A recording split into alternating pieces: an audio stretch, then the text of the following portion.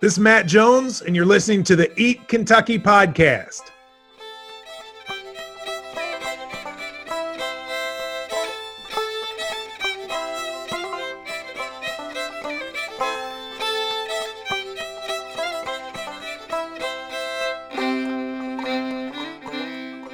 Welcome back to the Eat Kentucky podcast, where we celebrate Kentucky, its food, and its culture. This is your host, Alan Cornett. This episode's guest is not only a restaurateur, but also the founder and host of Kentucky Sports Radio, Matt Jones. He is the co-author, along with Chris Tomlin, of the New York Times bestselling book, Mitch Please, which is not only a tour of all 120 counties, but a critique of Kentucky's longtime United States Senator Mitch McConnell, as well as an autobiographical recounting of Jones's decision of whether or not to challenge the Senate Majority Leader.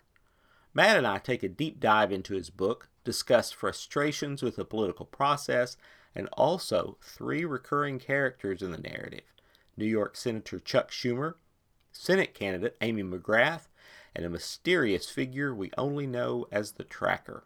Plus, we discuss how restaurants such as his sports bar, KS Bar, are doing during the current shutdown, prospects for reopening restaurants, the great East-West restaurant divide that he discovered during his tour of Kentucky, and, of course, whether or not sports will come back soon. Please take a moment to subscribe to the Eat Kentucky podcast and to leave a 5-star rating. It really helps others find the podcast. Also, you can help support Eat Kentucky by visiting patreon.com/eatkentucky.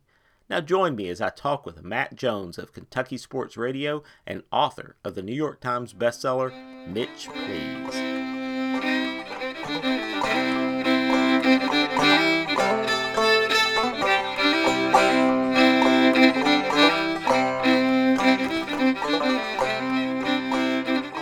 Matt Jones, welcome to Eat Kentucky. Thank you. Glad to be here. Congratulations on being a New York Times best-selling author. Yeah, that was a great honor. It's very cool that we were able to make the list, and I think it was a very weird time to release a book when there are no bookstores open and all of that. But I think what it did do is probably allow more people to read than maybe would otherwise, and so I think it probably hurt us a little bit on sales, but probably helped us a little bit on actual books read. So it's kind of a little bit of a trade-off. Yeah, I mean, like maybe less money in your pocket, but more impact on the whole, maybe. But yeah, maybe. I mean, I really wanted to. I really was hoping to make that list to give the book a little bit of a spotlight, and I think that happened. And so. So that's good, and my hope is that it continues to just get more people who see it and who will read it, because I think the thing about Mitch Please is that whether your interest is politics, your interest is Kentucky, or your interest is just kind of in good stories, I think there's something for you in there, and that's what I really want people to understand. Well, I'm glad you said the name of the book, because I was going to ask you what the proper inflection is. Is it? Well, I mean, if I was going to really do it, I'd go Mitch Please, but I mean, I'd probably go Mitch Please. Okay. Be a little more professional. Well, I definitely want to talk to you about the book and some different themes and characters in it. I wanted to ask you, though, of course, this is Eat Kentucky, and we do have a little bit of a food angle here from time to time. You are a restaurateur with KS Bar and Grill, and so this is an unsettled time for lots of things, but especially for restaurants and eateries. And of course, with yours is specifically built around sports, so you're kind of hit doubly with that in a lot of ways. Yeah, it's a very difficult time for restaurants in general.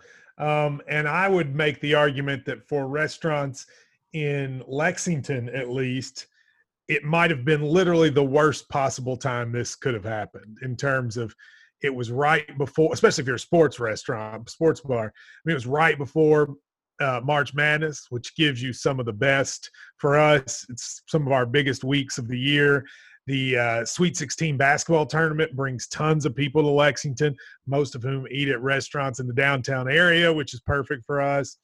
So it was terrible. I mean, and it was late enough that we had ordered food supply for that period of Oh, time. sure. I bet. So, like, I mean, you have it was just it was a huge hit. Now, we're a little more fortunate than some of the rest in the sense that we have an advertising platform we can use so that we're not forgotten during this time. But, I mean, still, the money in is significantly less. You know, the small business loan that came, which can turn into a grant, is a really positive thing for us. But it's only 8 weeks. So, I mean, I think the restaurant industry is really going to be in trouble. And, you know, we use the restaurant more as a supplement to our other businesses. But for people who that is their primary source of income, I think the restaurant industry and retail are the two things hit the hardest. And it will be very difficult for a lot of these places to come back. And that really saddens me.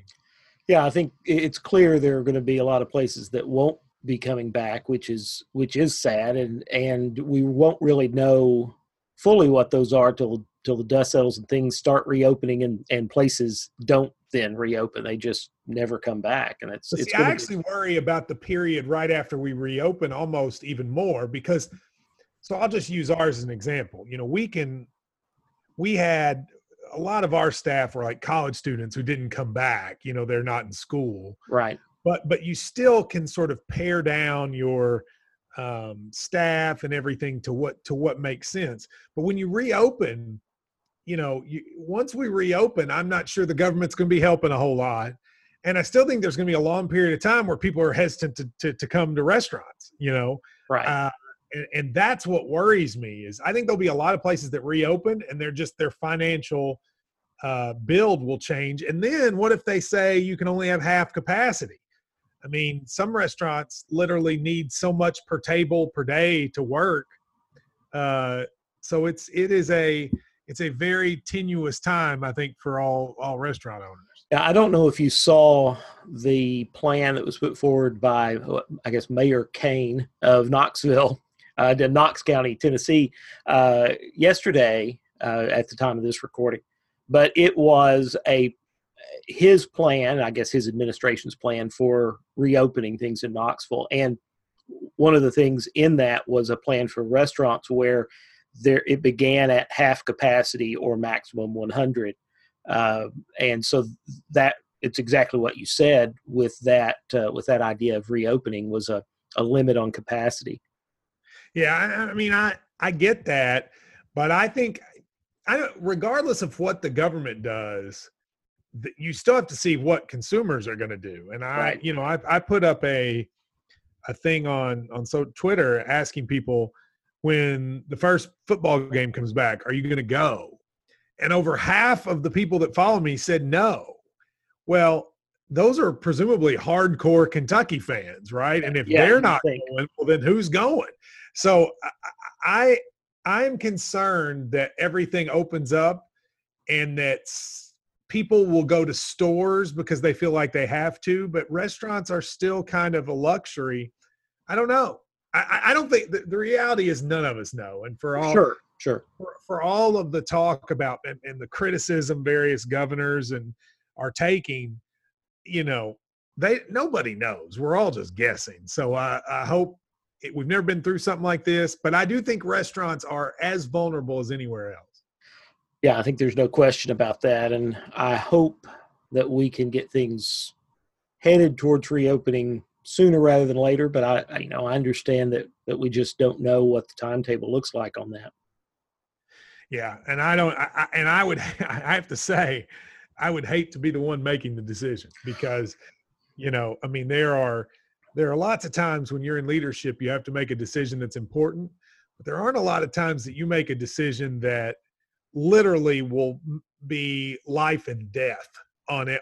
And this is one of those. And you open up too soon, there are going to be people who die who wouldn't otherwise die. You open up too late, there's going to be people with financial ruin that they might never get out of. It is I can't think of for a governor a more difficult decision. Well, I agree with that. And from my standpoint, I would like to see things open, but I do recognize that all of the governors, ours included, are in a difficult spot with that, because regardless of what they do, there's going to be criticism from either side, and legitimate cases that I'm sure you can point to.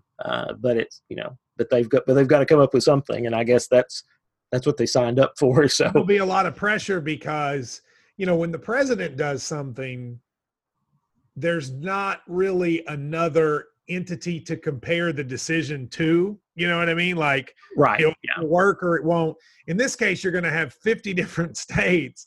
And if you make a decision and another state makes a different decision, there might be proof that you were wrong in a way that doesn't happen a lot otherwise. Yeah. And I think that is, there's been a lot of talk about the Kentucky versus the Tennessee model. And I think you're going to see that a lot, which is why I think it's been smart to see a lot of states sort of get into little compacts where they say we're all going to do this together. Right. Kentucky is not in one of those yet. I wish they would get in one, because I actually think that's really the way to do it. Well, it's interesting. I saw Governor Beshear's, at least part of his briefing, past couple of days, maybe yesterday. But somebody had asked him about the compact, because they've got one based around New York State, and then one based around California. And he said, "Yeah, we don't really have an official one." He said, "But I actually talked to the Ohio governor, Governor DeWine, and the Indiana governor, whose name I don't remember." He said, "I talk to them literally every day, and we do coordinate some things that we're going to do." So, maybe there's kind of an unofficial compact there. He does not seem to talk to the Tennessee governor every day. So, well, I think it was very. I think when that graph got out that compared the two states, the state of Kentucky didn't put that out, but I think it did cause some tension, certainly on the Tennessee side, because it got national publicity and it made Tennessee look bad. It did. And so everyone I've talked to from Tennessee seems very adamant to compare Tennessee and Kentucky. So it's probably difficult for them to now work together, which is weird, because I don't think Beshear or the Tennessee governor was the one who put that out. The person who put it out was just a social scientist, but what? I think it caused some difficulty. Well, and of course, then Governor Beshear told everybody, "Don't go to Tennessee." So that probably didn't. But see, I understand why he said that. Well, sure, I get it. There are a lot of places, like where I grew up in Middlesboro, all the way down through. I mean, you just go through southern Kentucky with Bell County, McCreary County, Simpson County, all the way through down through Christian County, all those places that are on the Tennessee border. And a lot of those places in Tennessee is maybe where they go get groceries or they go eat or whatever. And because of taxes, a lot of times people work in Kentucky, live in Tennessee.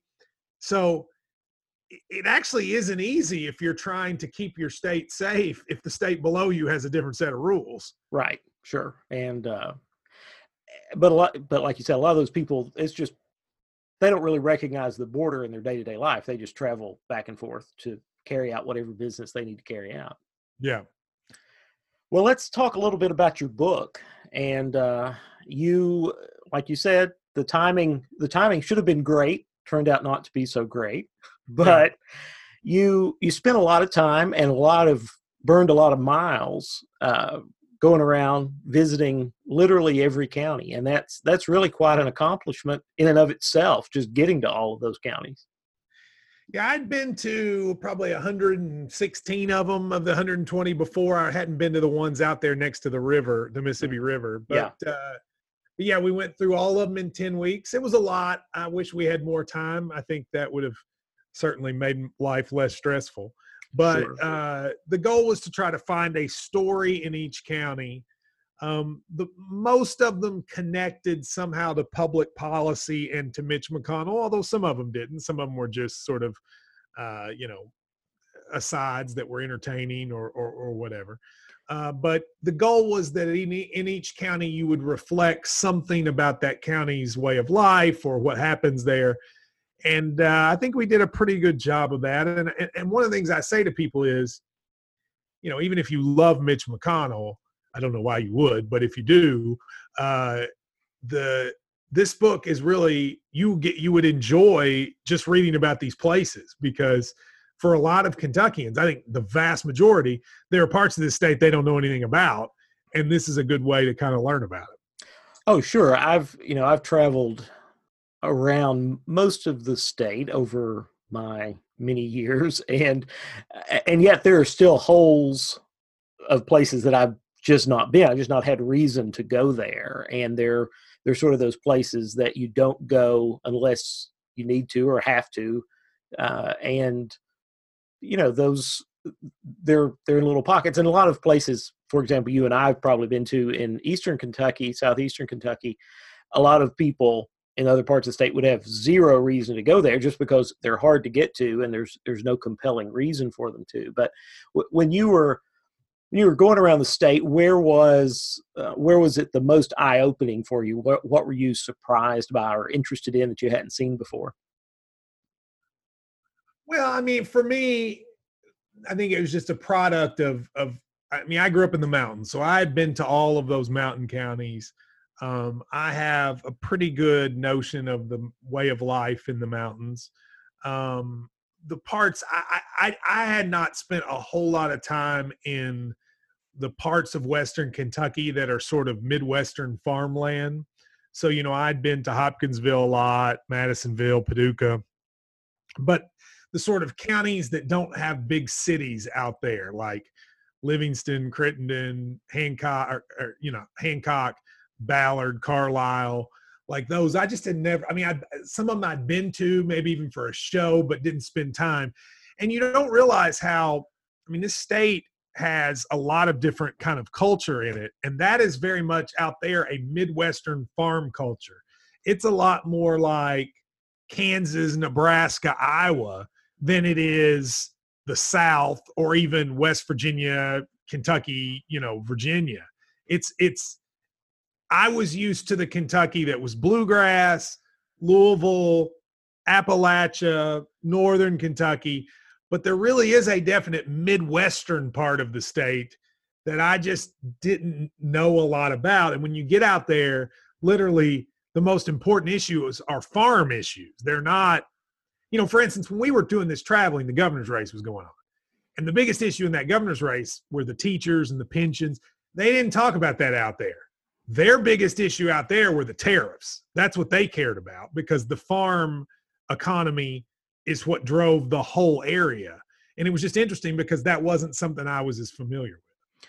Yeah, I had Commissioner Quarles, Agriculture Commissioner Quarles, on the show beginning of the year, and he talks about the amount of agriculture that Kentucky produces, which we're familiar with a lot of the things like tobacco in the past, but horses but you've got a lot of corn and wheat and cattle, and a lot of that soybeans. A lot of that comes from out in the western part of the state that most of us don't really see at all, but it is a substantial part of especially the agricultural production of the state of Kentucky. Yeah, I don't think people realize how big that is. I certainly didn't. I mean, you get out to that part of the state, besides the governor and maybe even instead of the agricultural commissioner is the most known politician in the state. Right. Jamie Comer was, Ryan Quarles is, again, that was during the governor's race. And we used to comment, Chris Tomlin and I, that we would see no Beshear or Bevin signs, but there'd be a ton of Ryan Quarles signs. Right. Because for them, that's the race that mattered the most. Yeah, Ryan Quarles is glad to hear that, I'm sure. Yeah, I mean, he was, and I think that part of the state also, it was interesting just from a political standpoint, that part of the state is sort of detached from the day-to-day state conversations. They get their media out of Evansville, out of Cape Girardeau, Missouri, out of Nashville. And so they're not really as connected into state politics. And so the national politics plays a bigger deal. And what I mean by that is all across Kentucky, if you look at the governor's election returns, in like 110 of the 120 counties, Matt Bevin did worse this time than he did in 2015. But in 10 counties, he did better, and they were all in the far western part of the state. That's interesting. And I think that's more because out there, it's just more of, it wasn't so much about Bevin Beshear. It was just Republican Democrat, right? Because they don't get that day-to-day news about him that we did elsewhere. And on election night, you may remember Beshear, it was called for Beshear at a time it looked like he was going to win by a lot. And in the end, he didn't win by a lot, because when the far western Kentucky came in, Bevin did a lot better than people thought. Not enough to win, but a lot better than folks thought. Yeah, and this is something you point out in the book about how that part of Kentucky has really shifted electorally, because it used to be back in the 84 when McConnell ran against D. Huddleston, that was an area that was going to be heavily Democratic in its voting. But what McConnell did was able to not make it quite as bad, and he was able to pull out the win. And since then, it's been a real shift out in Western Kentucky.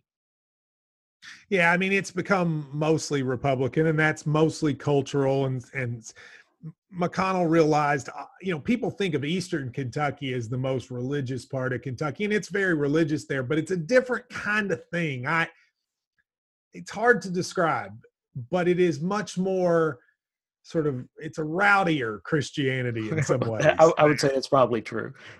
And whereas out in Western Kentucky, it's more Bible Belt, just traditional Bible Belt. And I think the social issues are such a huge concern out there, and I think it makes a big difference. Now, I mean, there's still pockets where you find Democrats. Owensboro, it's mostly where the cities are. Owensboro, right. Paducah, Henderson, Murray. But when you get into the rural areas out there, what's interesting about out there, in Eastern Kentucky, Trump is significantly more popular than the Republican Party. In Western Kentucky, the Republican Party is more popular than Trump. And that's just a weird dynamic to me. And I think it also shows you the difference in the cultures, even though they both are now voting Republican. Right. Now that's an interesting breakdown, I think. While we take a brief break, I wanted to tell you about my day job, and sometimes nights and weekends. I'm a realtor with Keller Williams Bluegrass Realty. When I'm not eating or posting about food, I help people find the home of their dreams in the Lexington area. If you need to buy or sell your home, please email, text, or call Alan Cornett at kw.com or 859-327-1818. Now let's talk more about food. In the book, it's divided into counties. You give us a story in each county, but you've also got this narrative flow of your decision at the beginning. Are you going to run for the Senate or not? That's kind of, and as you're going through the book, you're mulling this over. And of course, those of us who are KSR listeners heard you talking about some of that along the way, but there's also some insight we hadn't gotten before involving Chuck Schumer and Amy McGrath. Those are two characters that keep popping up. The Schumer I thought was particularly interesting. Your dealings with him and trying to get a meeting with him. Yeah, I mean, it's unfortunate, but it has become the case that, and I think this is true for the Republican Party as well. I know it's true for the Democrats because I dealt with it, but I've heard that it's similar for the Republicans. That basically, to kind of be a Senate candidate and to be the candidate the party gets behind, you basically have to convince the leader. In the Democrats' case, it's Schumer, and the Republican, it's McConnell, that you should be the person. And then if that happens, they can make it very difficult for anyone else to win the primary. And they tend to do it now in almost every race. Now, they say they don't, but they're lying. I mean, well, of course. I mean, they do it, and they do it in ways that you don't think about. Like, I think people think that they fund the candidates. Well, they don't. I mean, the Democratic Party doesn't just give Amy McGrath or whoever the candidate is money. But what they do is there's a group of probably 200 to 400 major donors that they say to them, give to this person and not that person. And those 200 to 400 donors are the biggest donors in the country. And when they get behind a candidate, and then they tell their groups of friends to get behind a candidate, and all of a sudden the whole country's supporting this one candidate. They also block you from hiring staff. They basically go to all the major political campaign managers and operatives and say, listen, if you work for a candidate that's not one of our candidates, then you'll never be able to work for one of ours again. And it scares most of them away. I'm sure it would. I'll give you an example. There are 7 polling firms, so people who do polls, sure, that only work with Democrats. There's probably 6 or 8 that only work with Republicans. Then there are a few that work with both. But there are 7 that are Democrat only. And generally speaking, in primaries, people hire Democrat only ones for whatever reason. I tried to hire all 7 to do a poll, just a poll for me, just to see who would win, me versus McGrath. What are the numbers? And I couldn't find, none of them would do it. None of them. Because they knew if they did it, they would never be able to work for any other national Schumer-approved candidate, so they wouldn't do it. So I had to hire basically kind of a, I don't want to say low budget, but a cheaper one. And the poll wasn't as good or as helpful. And those are the little ways that they really make sure that the candidates therefore will win. Right. Well, and as you said, I know that has to go on in both parties, and it's a professionalization of politics that I think most of us don't really find attractive, and of course it's also stupid though. Right, I mean, it's sure. like what does Chuck Schumer know about who can get elected in Kentucky? I mean, whatever else you want to say about whether or not Amy McGrath can win or not, the idea that Chuck Schumer thought that Amy McGrath was substantially better candidate than me or Rocky Adkins or other people in Kentucky, how does he know that? But he made that decision, and once he does, then it changes the balance of the game so much that, when you run against Mitch McConnell, you'll have all the money you need for the general election because everyone in the country hates him. But in a primary, the money matters a lot. And McGrath was able to raise so much money that it makes it almost impossible to challenge her because you don't have access to that amount of money. Right. And she was also, and this isn't just her, but any candidate is also then able to take any leftover money from her prior race, which was the U.S. House race, and roll that over for a future campaign, right? So she's sort of going into it with already some funds behind her. She had some, but more importantly, and to this, she deserves credit. I'm often critical of this whole aspect, but she does deserve some credit for this. She was able to, in her congressional run, cultivate a large list of donors and supporters because of how good her ads were and stuff. And so she had an email list that included like 1 million people.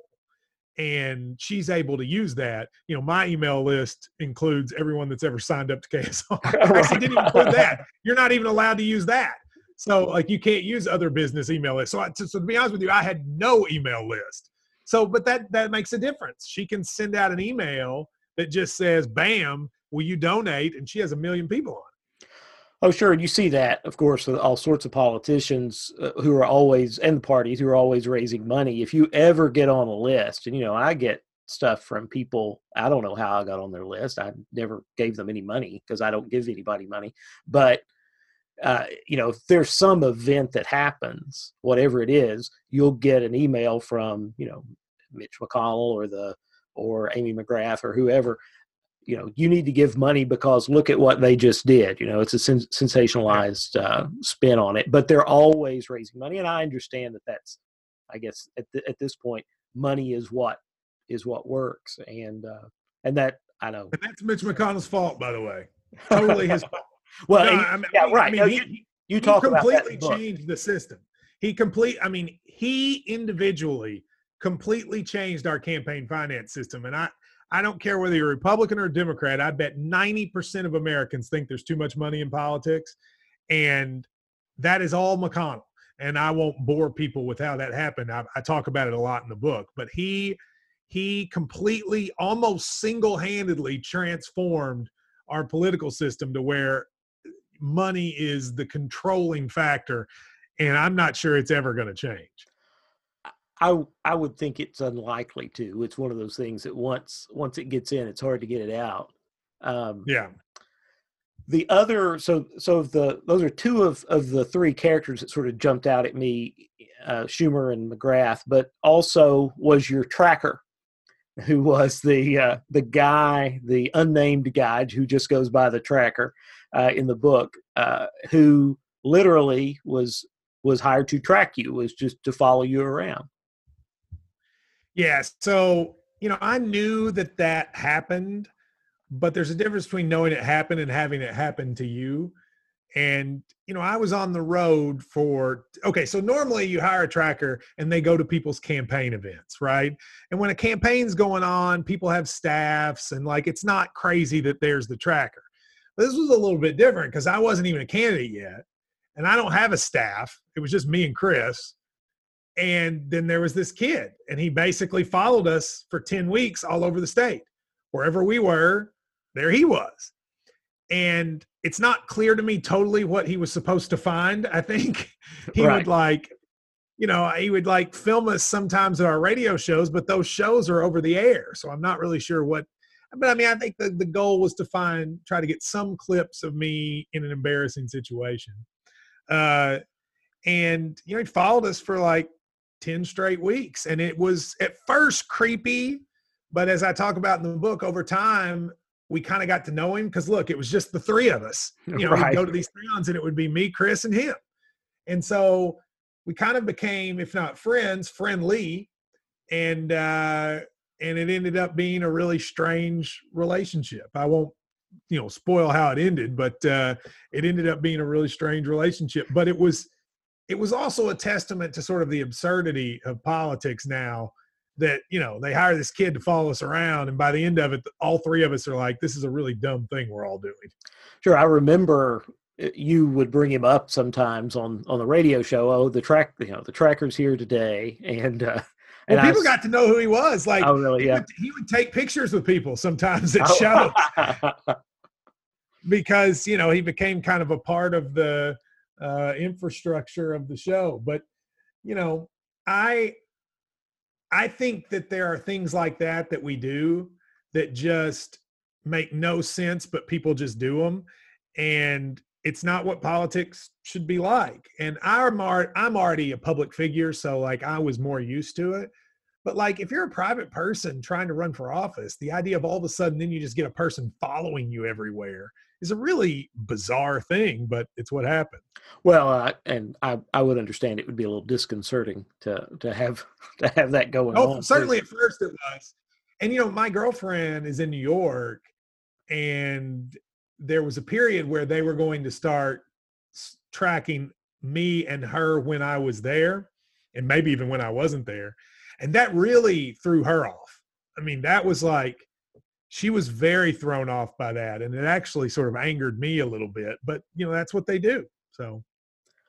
Well, if your tracker had been thinking, he should have written a book out of all this. He could have done a book from the other side, taking notes. Well, maybe he will. I don't know.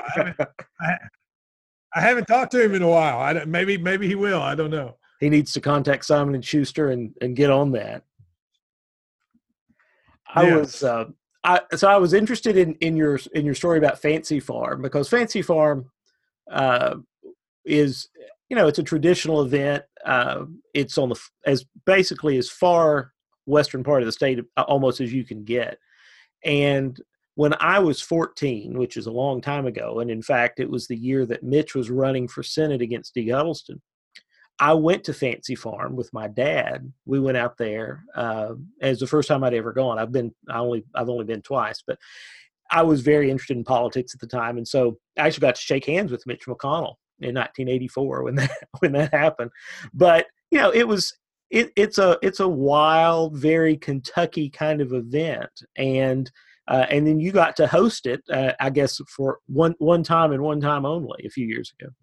Yeah, so they asked me in 2015 to do it, and at that point there had been. It's kind of crazy to think now because with Matt Bevin and Mitch, like we've had a lot of sort of exciting politics, but going into 2015, I think there'd been a number of years where it kind of had been sleepy in some ways.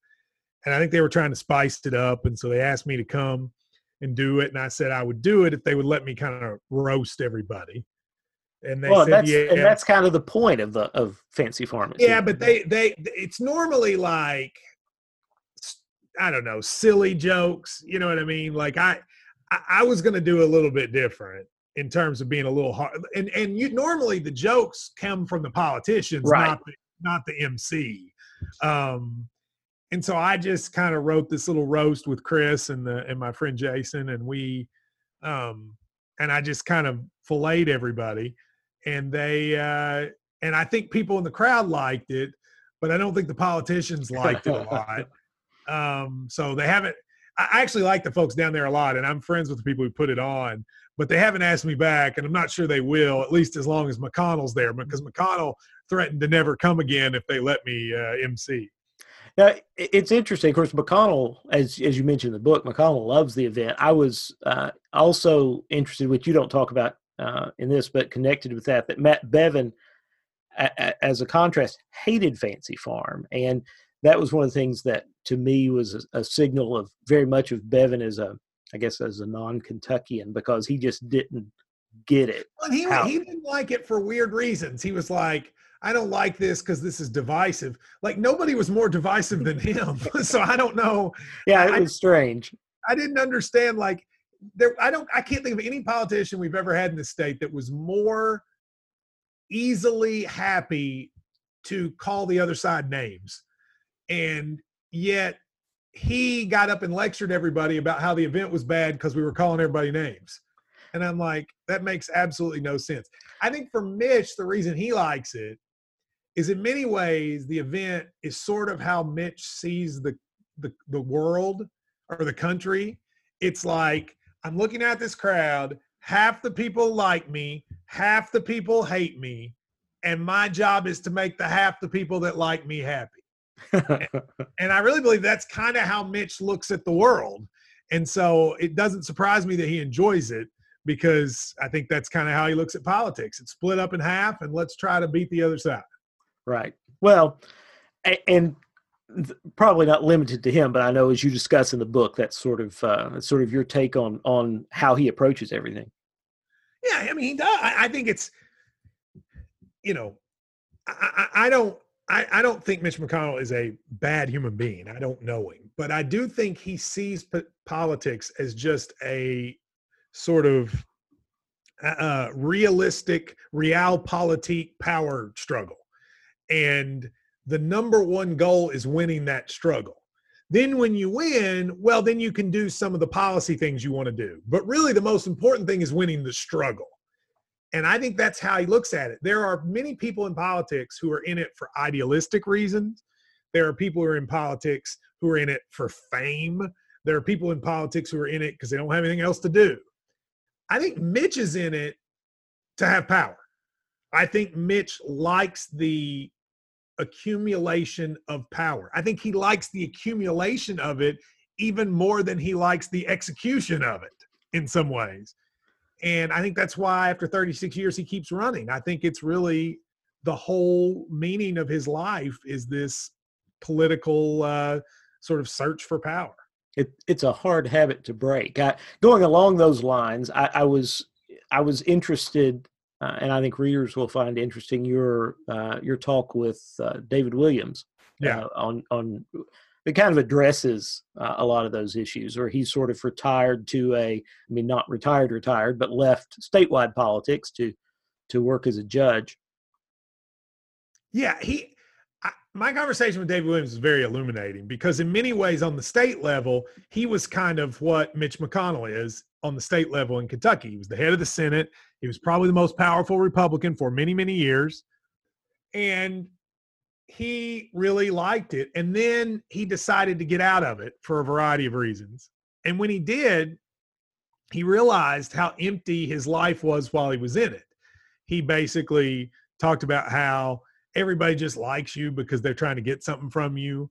And I think, but what's interesting in talking to him is I think he struggles with the fact that he knows he's a better person now than he was when he was a senator, but he still misses being a senator. Sure. And that, it was really fascinating talking with him because he has seemed to me to be in a constant struggle with recognizing that the life he lived as the head of the Kentucky Senate was in some ways empty. He made a quote to me that like the graveyards are full of indispensable people. Yes. Yeah. That's in the book. But he also was kind of like, but I do miss it. I got to admit. And I think that's one of the reasons Mitch McConnell is running again after 36 years is I think if he quit, I don't know what he would do. You know, Justice Rehnquist many years ago, if you remember, he retired and died like a month or two later.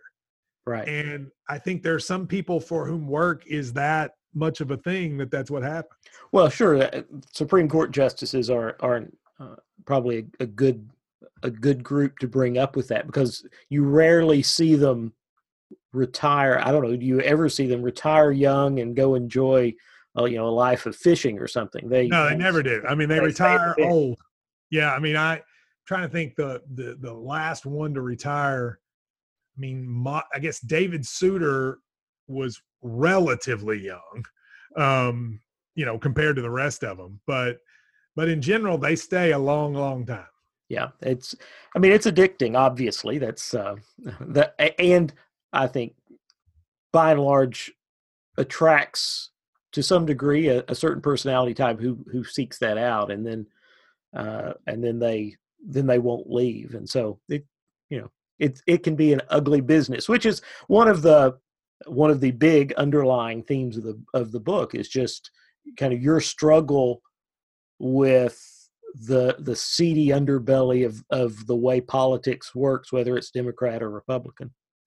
Yeah, I mean, I don't want to act like, I'm some goody two-shoes that looks at the world in a Pollyanna way, but I knew going into this that why I wanted to run, and people can believe it or not, but I know myself. The reason I wanted to run is I think there's a large group of Kentuckians whose voices are not heard by either party.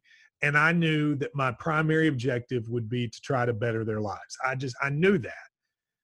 But it was striking to me how much that idealistic view is irrelevant to success in politics. Right. Yeah. And that's unfortunate. And I think that was the biggest awakening to me. I knew there were cynical people in politics. I knew there were bad people in politics. I knew all that. I just didn't realize how having the right motives and the right goals is almost never rewarded. That's right. It's disqualifying almost. Yeah. I mean, it really isn't. And that, the old saying, no good deed goes unpunished. Sure. I think that's really true. I think the sort of stuff that, like, for instance, if I'd run, a big part of the conversation would have been about the 15 years of writings I had done on KSR or what I had said on the radio, almost none of which would have been about policy, right? It would have just been goofing off on radio. But that probably would have been the centerpiece of, at least in the Democratic primary, how people would have judged me. And that's so irrelevant to the issues. But the reality is most of how we decide leaders now is irrelevant to the issues. Well, I'm going to shift gears just a little bit to talk about an important divide that you brought up in the book, and that is the divide between barbecue in Western Kentucky and Mexican restaurants in Eastern Kentucky. Yes, the two most prevalent restaurants in each part of the state. It is, barbecue in Western Kentucky is more understandable because there's been a long time association with barbecue in Western Kentucky. But I tell you, every little town in Western Kentucky's got their barbecue place. and they all will swear to you they have the best barbecue place. And if you try to argue they don't, they'll be like, nope, you got to eat it. I ate more barbecue in the 2 or 3 weeks we were in Western Kentucky than I've eaten in my life. Well, there are worse things than that. There are, but there comes a point that it all tastes the same after a while. Like, I mean, there's only so many ways you can do barbecue. And then in Eastern Kentucky, like, I think people have this idea that there are all these like mom and pop sort of Southern food places. And there are some, but there aren't a ton. Really, the most prevalent restaurant in the mountains, besides fast food, is Mexican. And there were some really creative little Mexican places around there.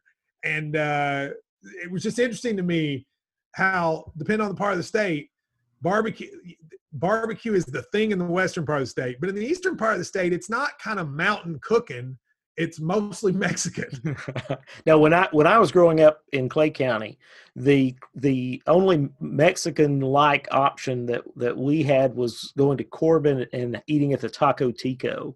That was the closest. Well, that has changed quite a bit, because there's at least 2 or 3 in Clay County now, and it's actually a lot harder in a lot of these towns to find sort of traditional Southern food. I mean, there are, even in Middlesboro, where I grew up, I don't think there really is a place that does that. It's just not, people kind of tend to gravitate to other things. Were there just not very many Mexican restaurants in Western Kentucky? There were some. I mean, but not the same number. Not like in the mountains. I mean, I don't care how small the town is in the mountains; it has a Mexican place.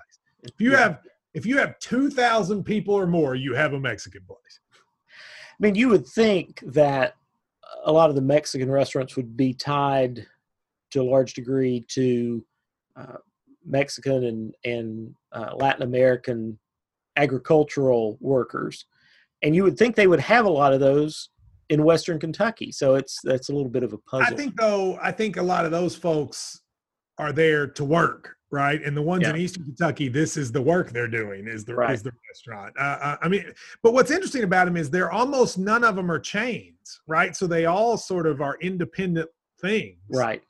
And that's kind of unique too. I mean, the Mexican restaurant economy is so different than really every other form of food, at least in this part of the country, because it's almost all independent. There are no large-scale Mexican sit-down restaurant chains. No, there really aren't. And a lot of times you'll see where they'll have taken over some failed, Pizza Hut or Long John Silver's or whatever. Yeah. Subway, the building is easily identifiable by its architecture as some chain that didn't make it, and then they go in and take it over and serve tasty Mexican food. That's right. But hey, I'm not going to complain. I love that's my Clay County roots coming out. I guess I love Mexican food too, and Lexington has some great Mexican restaurants. Yeah, they do. And Clay County had a really good place. I always forget the name of it. But they do Grippo fries, which is still like one of the best really bad for you things that we go to Clay County about once a year and do a show at this music festival down there. And I always go that place and get Grippo fries. I don't know if there's any other place in the state that does it. I'm sure somebody does, but they do it really well in Clay County. Well, and of course, when you're in Clay County, you've also got to eat at Pat's Snack Bar and have a Pat's. No, that's where it is. It was at Pat's. Oh, was it Pat's? Okay.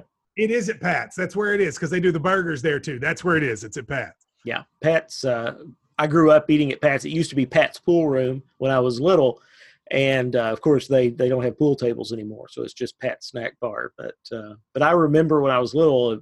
Actually, Pat, the namesake, worked there, and what you'd sit at the counter and watch him flatten out burger meat, and they'd fry them up behind him, and so it was always a little bit of a questionable place to be, and so of course I found it very exciting when I was going there. My dad would take me in there. I would see them playing pool through the door in the back, and I would say, "Hey, that looks like fun." He was like, "Yeah, we're not going back there." So it was he knew a lot more about what was going on than I did. It just seemed like, hey, there's a pool table. I bet that's lots of fun to play with. But would have been a good idea. So, well, I can't let you go without asking you a little bit about what you think we're going to see with sports. I know, of course, this is a regular topic, obviously, on KSR, but do you think we're going to get back? I think they're going to open up stuff in the exact opposite order from when it was closed, right? So, the first thing they stopped were sporting events. So I actually think they're going to be the last things to open. Mm-hmm. So, I would be surprised if we have sporting events with mass attendance until next year. I mean, maybe I'll be wrong. I hope I'm wrong, but I just don't see it. I mean, if you look at it, the sporting events and churches have been where the biggest expansion of the disease has been across the world. They say that Italy and Spain infections all came from one soccer match against when teams from two countries played each other. So I think it's going to be a while. There's going to be a lot of push to have it. The pro sports will decide first, though. I mean, they're not going to have college kids playing that aren't getting paid before the pros do. So I think we're a long way away from getting sports back to what it was before. Yeah, of course, obviously that's disappointing to lots of us, but I think you're probably right. I hope that at least we can start getting some televised sports. For most of us, that would at least be somewhat as good because we don't necessarily. I think that'll happen. I think you'll see. I mean, I saw today golf's going to try to come back mid-June. I think you'll see golf and NASCAR go first because they're kind of individual sports, and then maybe baseball. I think basketball's the hardest one because you have the most contact. And football, NFL's playing because there's too much money not to play. Right. They're going to figure out a way to play. But I think college sports is last. I don't see these universities are going to be, in pro sports leagues, you have a collective bargaining agreement that deals with these issues. I just don't see universities putting themselves up for the lawsuits that'll happen if you have kids out there playing during a pandemic.